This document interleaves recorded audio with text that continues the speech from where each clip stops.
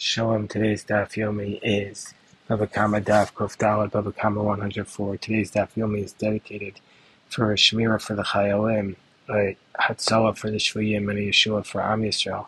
Today's daf yomi discusses whether or not a person has the ability to appoint an agent to such a degree that the agent can accept money on his behalf, and thereby the person who gives it to him is not going to be responsible. So the Gemara says, Shliach sha'aso be'edim. Let's say an agent that was made with witnesses. If Reuven has money that is in the hands of Shimon, and he wants to appoint an agent with witnesses to accept the money from Shimon and to give it to him.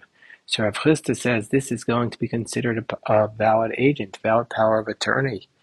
The reason is, L'hachi tarchi v'ukmei be'edim. The Lake of Bershusei, that's exactly why he has witnesses, so it's in his domain. Whereas Rabbah says, Lo havishliach, it's not an agent. And Halchi Kamar, this is always saying, Inish mehemnehu.